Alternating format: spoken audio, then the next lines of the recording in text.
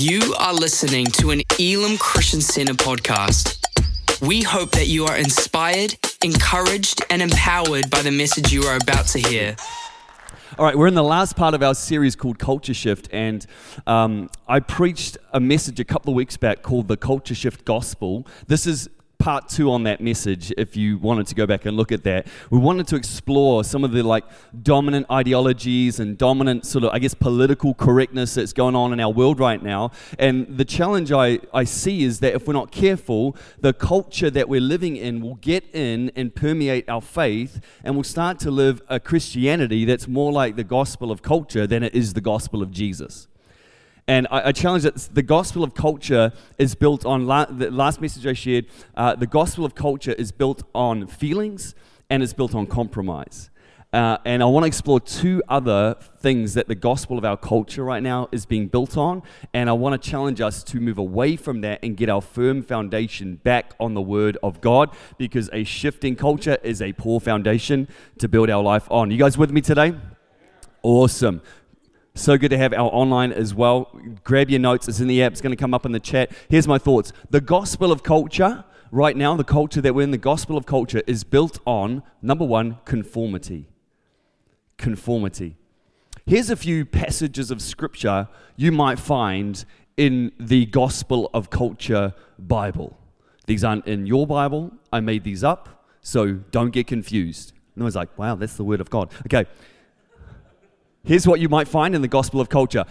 I have called you to be in the world and of the world. If you don't agree with popular opinion, you're a bigot. If your brother offends you, cancel him. I never offended anyone. That's why no one wanted to crucify me. That's Jesus, by the way. Agree with everyone so that everyone will like you. The kingdom of heaven is like a popularity contest where the main goal is to win the approval of the people around you. Okay, those were made up. Supposed to be funny. Obviously, it didn't land that well today. There it is. Jeepers. A tough crowd around here, man. Even, for my sake, a sympathy laugh. That's all I need. Worked hard on these. Need to go back and look at my script again.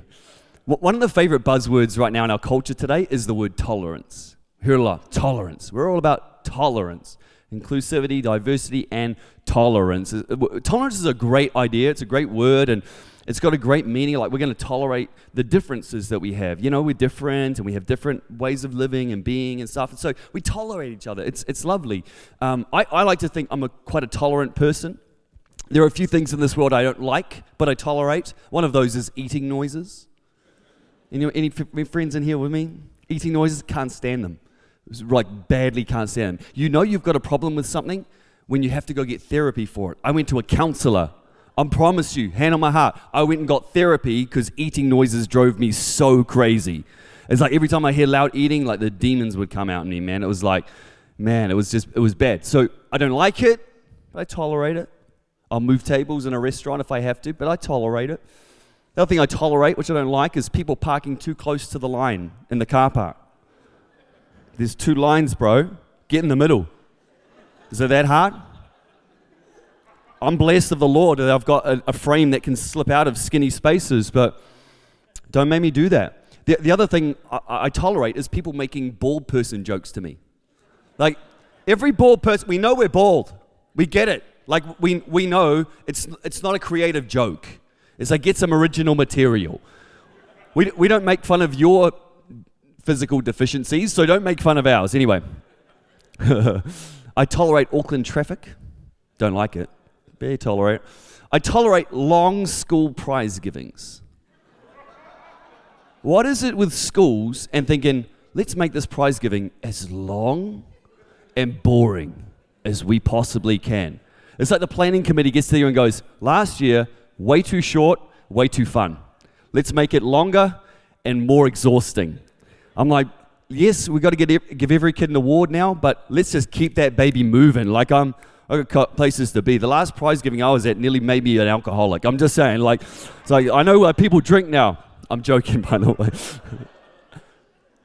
Another thing I don't like it, but I tolerate it, is people who insist on packing their bags when you go through the security checkout at the airport, where they start repacking their bag on the conveyor, and they hold up the whole line.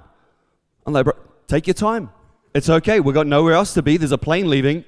Just take your time. There's a table. It's called a packing table. You can take your stuff and pack it over. I don't like it, but I tolerate it.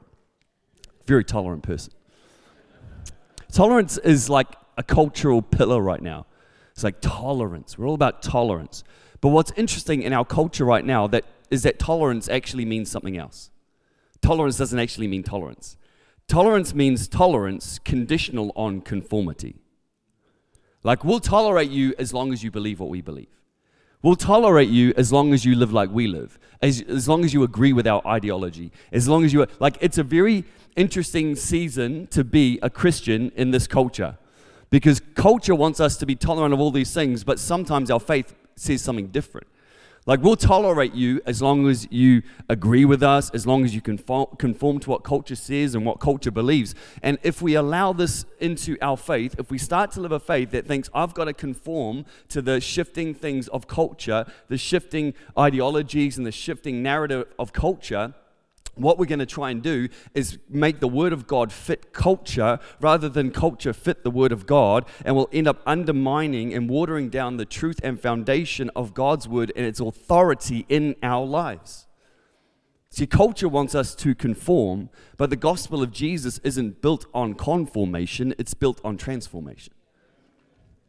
It's built on transformation. Romans 12:2 says this, and do not be conformed to this world. Our culture right now wants conformity. It says tolerance, but it means conformity. Don't be conformed to this world, but be transformed by the renewing of your mind, that you may prove what is the good and acceptable and perfect will of God. Can I tell you, a transformed life by Jesus won't win you a popularity contest. It won't make you the most popular person on the planet Earth or most popular person in your workplace. But in a shifting culture that demands conformity, I believe we need to be a church that doesn't sound like and look like and act like and behave like and live like the world around us. We need a church that holds to truth, that has an anchor, firm foundation, firm footing in the Word of God. A church that is more interested in personal transformation than it is corporate conformation.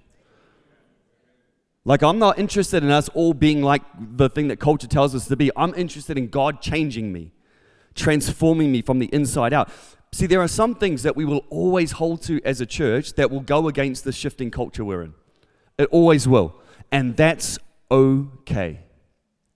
It's okay that you will live a different way in a culture that wants you to conform. We don't stand on culture. We don't stand on current culture. We stand on timeless truth. That's what we stand on. We are called to be in the world, but not of the world.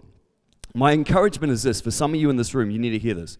My encouragement is this. Stop worrying about conforming to the patterns of this world and trying to get your faith to fit in with culture, and stop trying to conform and stop worrying about needing to appease and please and conform, and start being more concerned about what God is wanting to do in you to transform your life to be more like the person He's calling and creating you to be.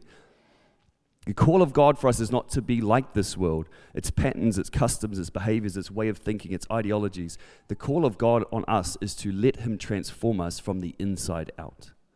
Here's a question. I want you to ask this of yourself. Is there an area of my life where I am conforming rather than transforming? See, our quest is not to get Scripture to fit our lives and our culture. Our quest is to get our lives to fit Scripture. It's not to bring culture, like Scripture, to change and adapt it to make it fit what we think is right now, but it's to align my life with the truth of God's Word. The gospel is built on transformation. The second thought I have is this. The gospel of culture is built on indulgence. Here's a few verses, once again, you might find in the gospel of culture. If you happen to have this book, this is the pages you might read. What does it profit a man if he gains his soul but loses the whole world? Do whatever, whenever, with whoever, because YOLO. Man does not live on bread alone. He needs a big house and a Lamborghini. I have come that they may have guilt-free immorality. Delight yourselves in this world and fulfill the desires of your heart. To the woman caught in sin, he said, go and sin some more. Store up for yourselves treasures on earth because heaven is ages away. Every year, we've got some American friends, and every year we get together with them for a Thanksgiving dinner. It's like full-on American Thanksgiving dinner. We get together. We've been doing it for like 7 or 8 years, and it's awesome. It's amazing. Actually, some of them may even be watching right now online. And like it's the full thing, like turkey, and like there's this bread that they make, and then there's like green bean casserole. And get this, they do mashed kumara with marshmallows melted on top. Now I know what you're thinking, why? But then you taste it, then you know why. It's amazing. It's like change your life. I mean, these Americans, they know how to put calories in food. They...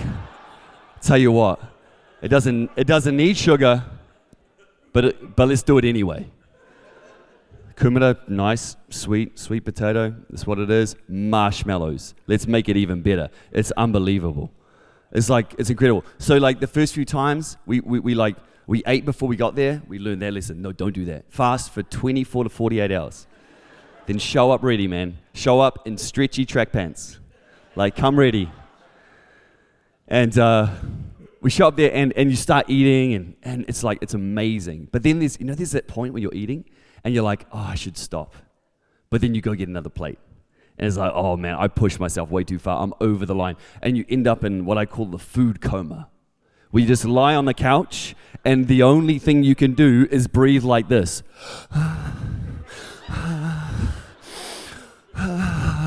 Just hoping that you're going to recover soon.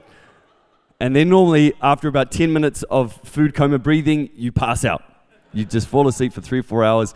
And what happens is the food that was really nice and really sweet and tasted good eventually makes you sick because you overindulged in the food. It was like too much. So you end up feeling sick and feeling awful because of it.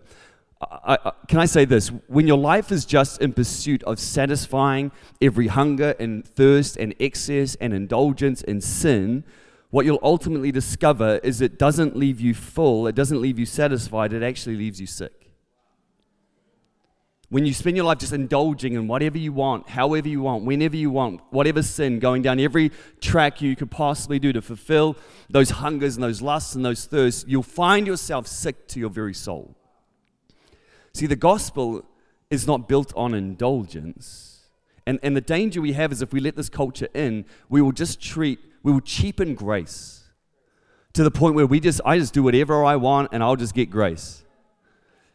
See, the gospel is not built on indulgence, it's built on repentance. Repentance gets a bad rap. Like the word repentance. Repent. Like, my mum and dad tell me stories of growing up in church. So it was like, the sermons were like, turn or burn, repent. I went down Queen Street not that long ago, and there was like a sidewalk preacher, like preaching. There's always someone down there, and they have the world's worst PA system.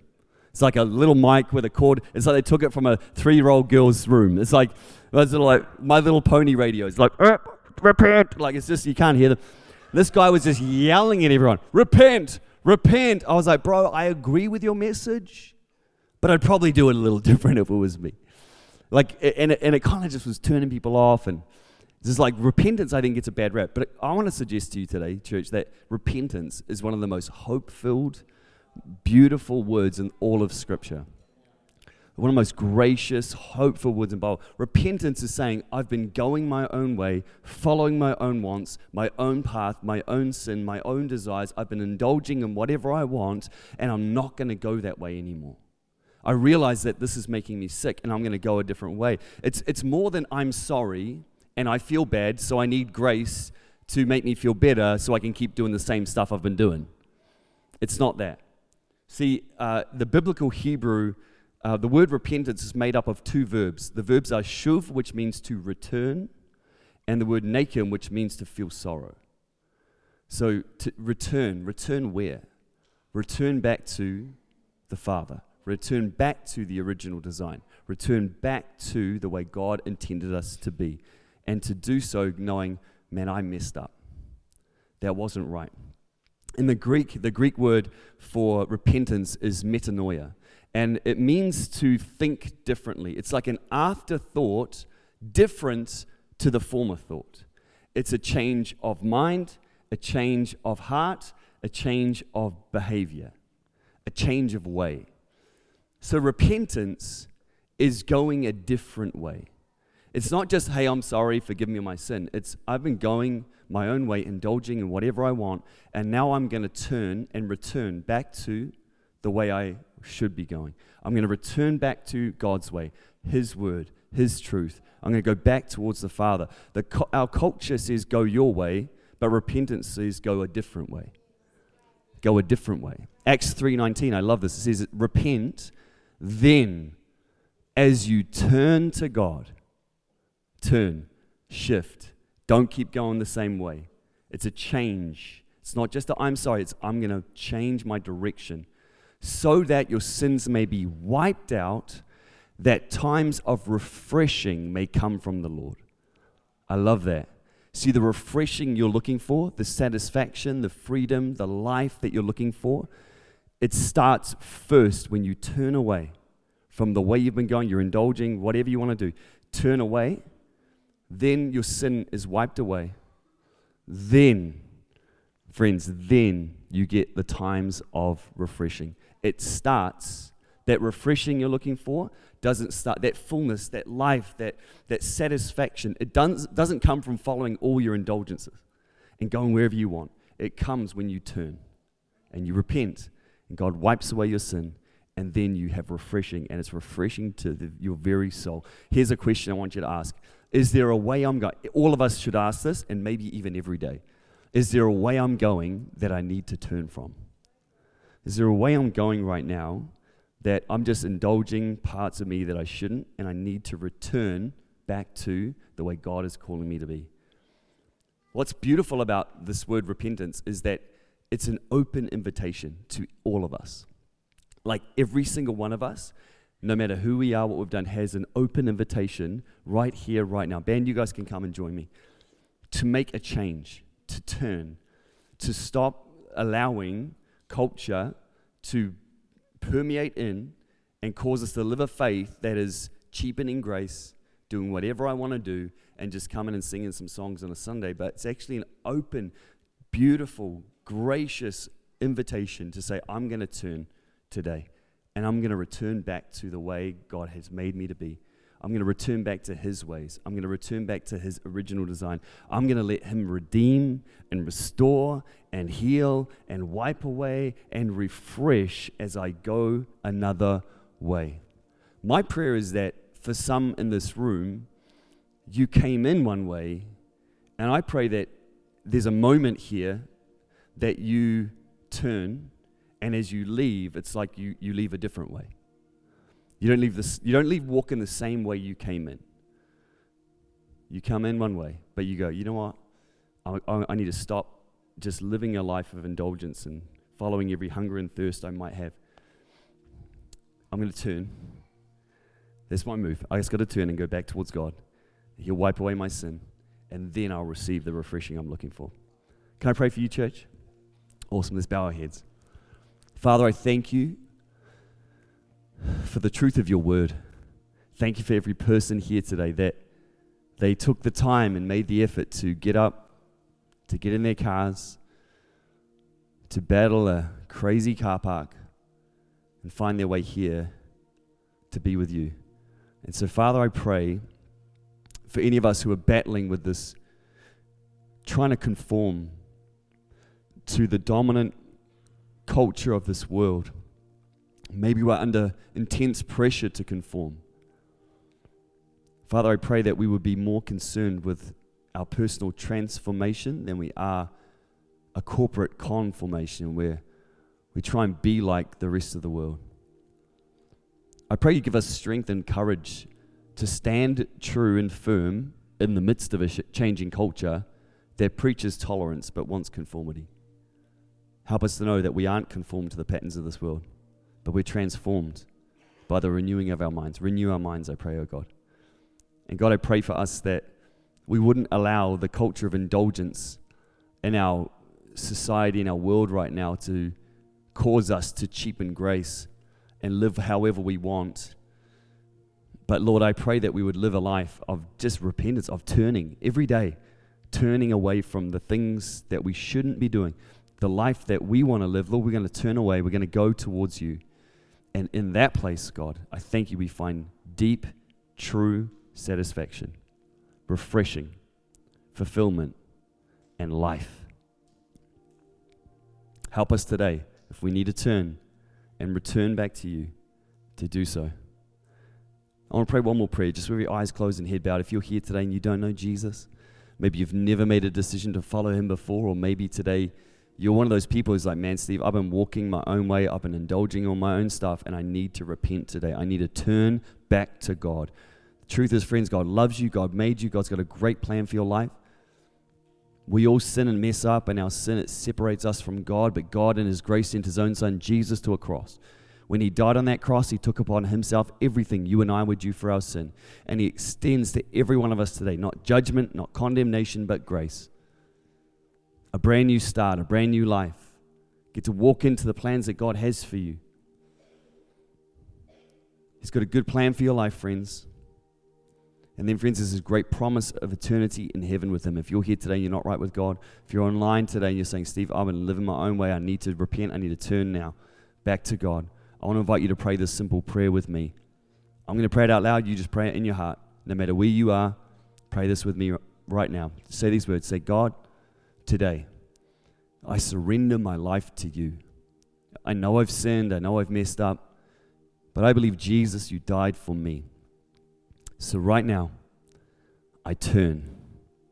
I repent. I turn from my old way.